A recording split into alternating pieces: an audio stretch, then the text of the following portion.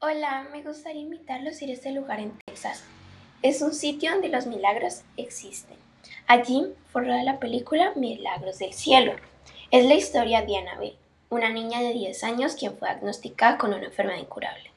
Sus padres habían perdido las esperanzas de que ella sanara, después de haberla sometido a muchos exámenes y sufrimiento.